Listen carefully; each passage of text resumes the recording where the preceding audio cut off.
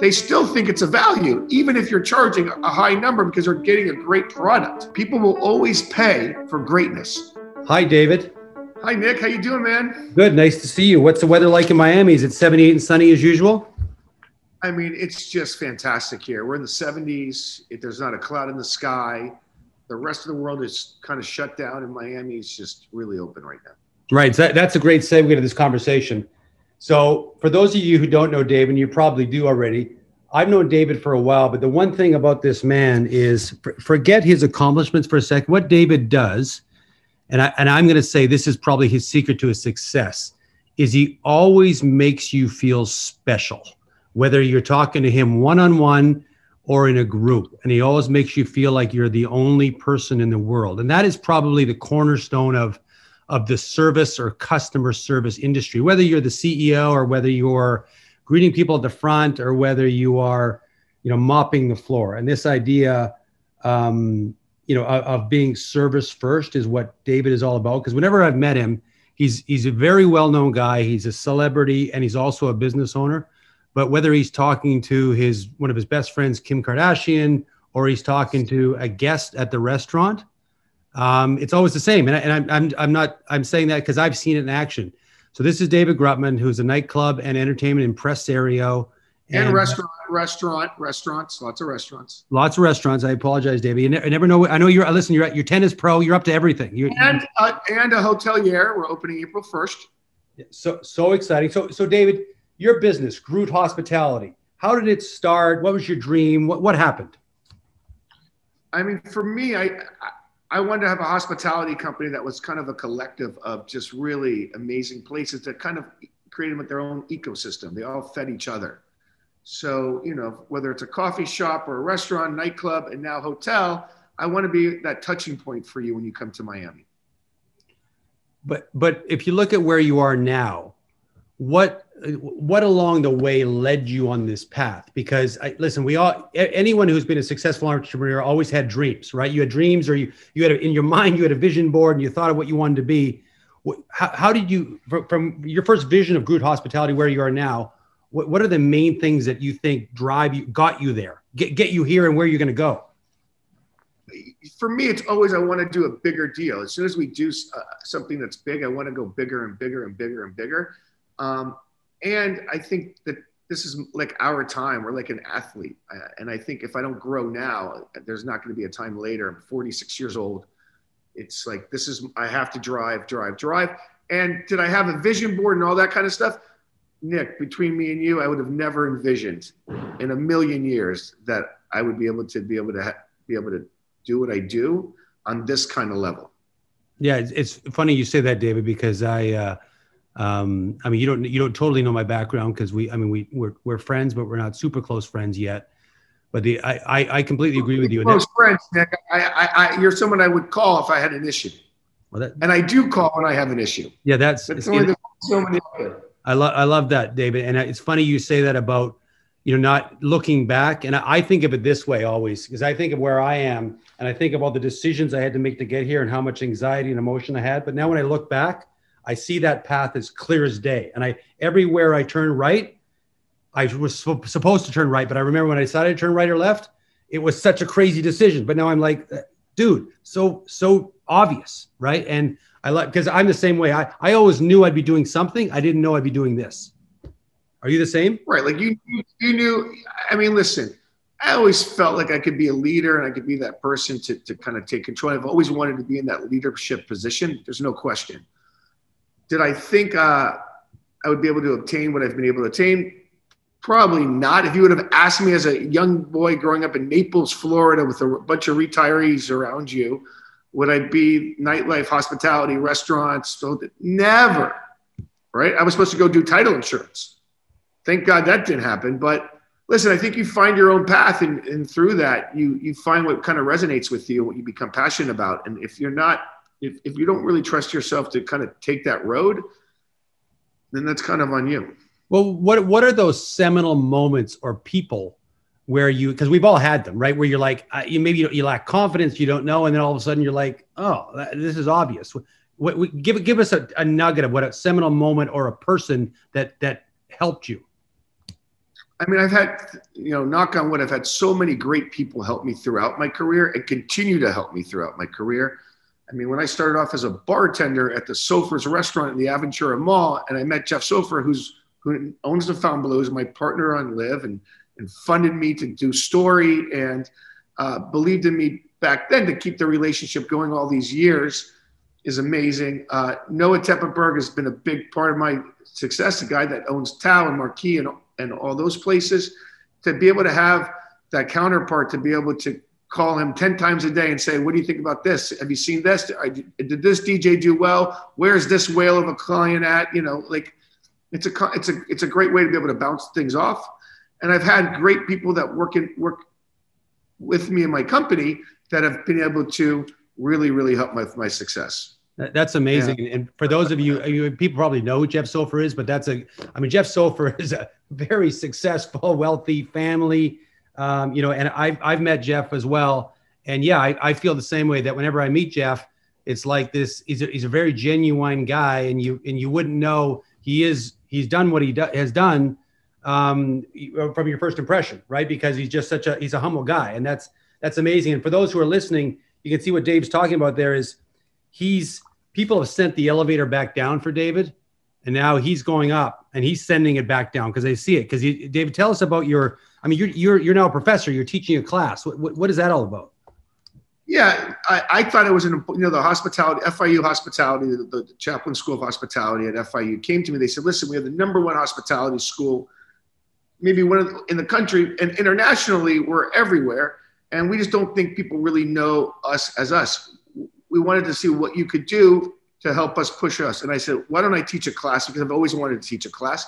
And I think it's important for people that are coming out of college to know all the things that I was never taught, or to see somebody in real time, right? Not 20 years after I retired and then I go, oh, let me go teach. Real time, right? This is kind of like, this is really, I'm in it. I'm on the streets. I mean, this is my in and out day. And to take that time and be able to give back that way, it's been so rewarding for myself and my team. Plus they offered me a doctorate if I did it again. So I'm doing it again, starting in March. When everybody says, don't do it, don't do it, don't do it. You can wait till fall. It doesn't matter. And I say, that's when we do it, right? When everyone says no, that's when you say yes. And I think it's important that these kids know that how important they are coming out of school, especially in my industry. When I started, there was no college for it. There was no hospitality school. We kind of learned everything now. And I don't really want to be someone's mentor, but for me, if I could be able to share some of the information and challenges I've had with people coming out of school now, hopefully they won't make it and they stay on the path. That's great. That's great advice. Because I've always, one of my mentors early on told me, Nick, when they expect you to zig, you should zag. And that's generally, always. That's because they're not expected. And then for everyone else listening too, just think of this. So this is a man who was a bartender, who mopped floors, who put bottles away before he popped bottles, right? And that was the lesson for me too, because I started working retail selling shoes when I was 16, and for 11 years I unpacked shoe boxes and put them on shelves. So I understand that customer connectivity, and so you understand that. That's why you can be where you are today, right? Yeah, I mean, listen, I've worked every job, right? From bartending to server to host to manager to general manager to everything. So the great part about going about it that way is I've learned every position. So I don't have to be handcuffed by anyone who says, well, I'll just leave. Okay, well then leave. I'll do the job myself. And it's a different kind of leadership when they all know that you're able to do the job yourself. And listen, they say great leaders have high EQ and empathy, and what that allows you to do is you have empathy when you know if a front, a greeter is swamped, you can go to them and say, okay, here's why you're swamped. Okay. You're not really swamped. You're not working smart enough. And here's why, because I can show you, because I've done this before. So you can either say, you know what, there's the door, or you could say, let me help you. I'm going to show you a couple of times. If after a couple of times you don't get it, then I'm going to show you the door. Right. Right. I'm one of those guys that loves to lead by example. And like, if you don't pick it up, you don't pick it up. I'm not really the best at sitting, to be completely honest, sitting there going over it and over and over again. If you don't get it, you don't get it. We got to move on. But yes, I feel like it's very important that they see you doing it as well, and you lead by that example.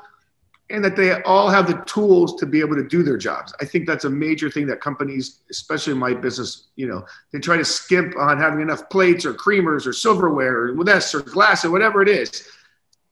They don't really you have to give everyone the tools for success. And I think that's a big part of it.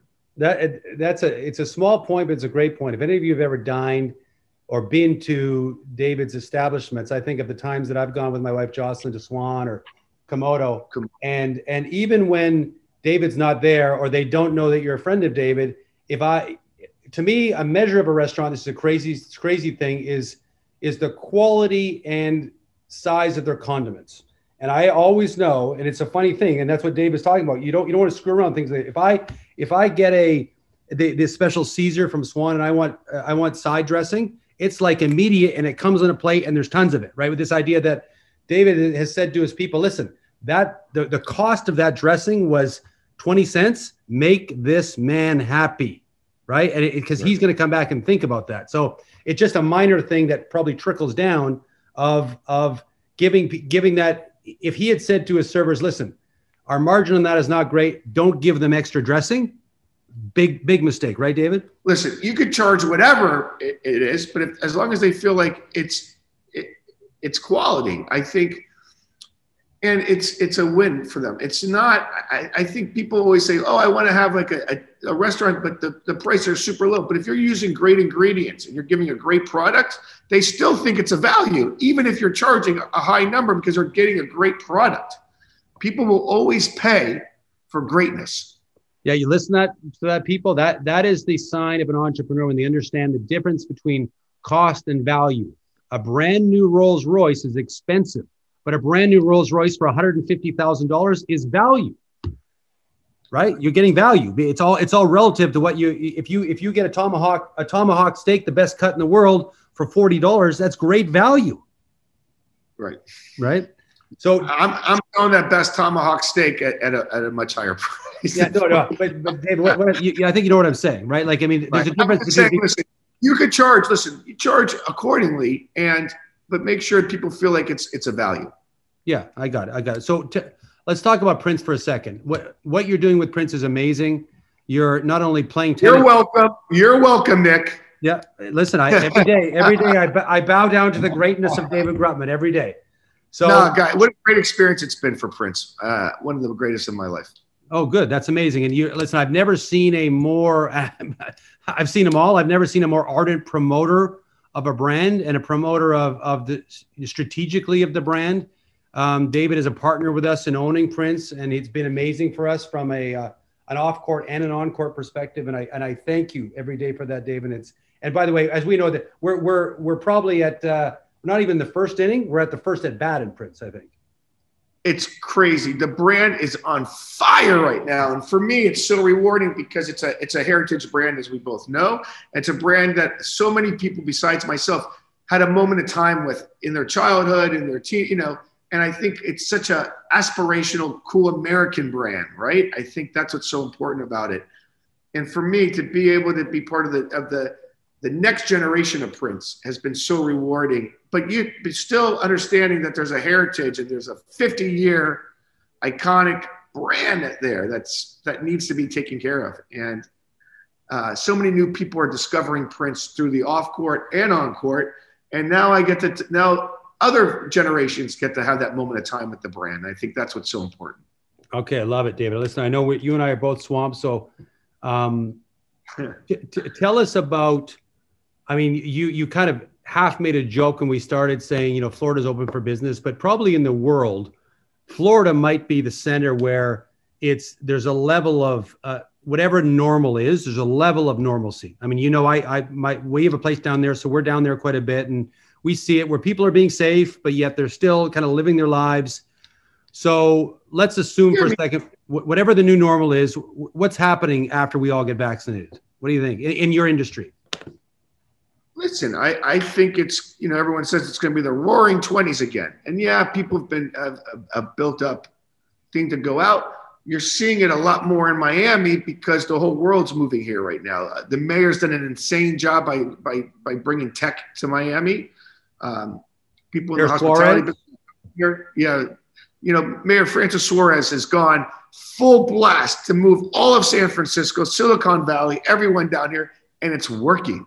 Yeah. What he's doing for our city is incredible. Yeah. I'm just in awe, because for me, I don't just care about my place, I care about Miami. And to have a mayor like that, that's so focused to bring these new jobs and a new workforce to Miami is amazing. Oh, that's phenomenal. Phenomenal. Okay, David, do you have any thoughts or questions for me? You know, Nick, one thing I always love to ask you is I have multiple brands and you have 1 million brands. Sure. And everyone's like, how do you keep track of all your different brands and the DNA of each one? For me, that's what's important to make sure. How do you keep the DNA and the essence of each brand so it's not all the same? Yeah, it's a great question, David. And I think the best way to describe it is we buy terrific brands with broken models around them, right? So either the way it was distributed or marketed wasn't there, but the brand itself, the DNA, is still terrific. It's nostalgic. The value can be unlocked or re-unlocked. So what we do is we make sure of the 30 plus great brands we own, that essence or brand DNA, distill it down to a couple of lines, right? Because if you can't talk about Nautica in an elevator pitch, because you and I are great at elevator pitches, right? If you can't talk about if someone says, what am I going to experience at Live? I know you can talk for hours on it, but you can also say, but this is what you're going to experience. And they're going to be like, oh, I got goosebumps. I'm in. So what we do is we make sure that DNA is distilled, or that essence distilled down to a couple of sentences. And then whatever we do, that is pinned on your cubicle wall. Do not differ from, if what you're doing does not support that, do not do it. And then kind of the sky's the limit, because you know what your experience is, what your clients expect when they come to your restaurants. So give them what they expect, but always go back to that story all the time. So that's how we do it. Love it. Thank you, Nick. I appreciate it, man. You're welcome, David. All right, guys. Great hanging with you, Nick. Thank you so much. Hey, pal. Thanks. See you. Bye, guys. Bye.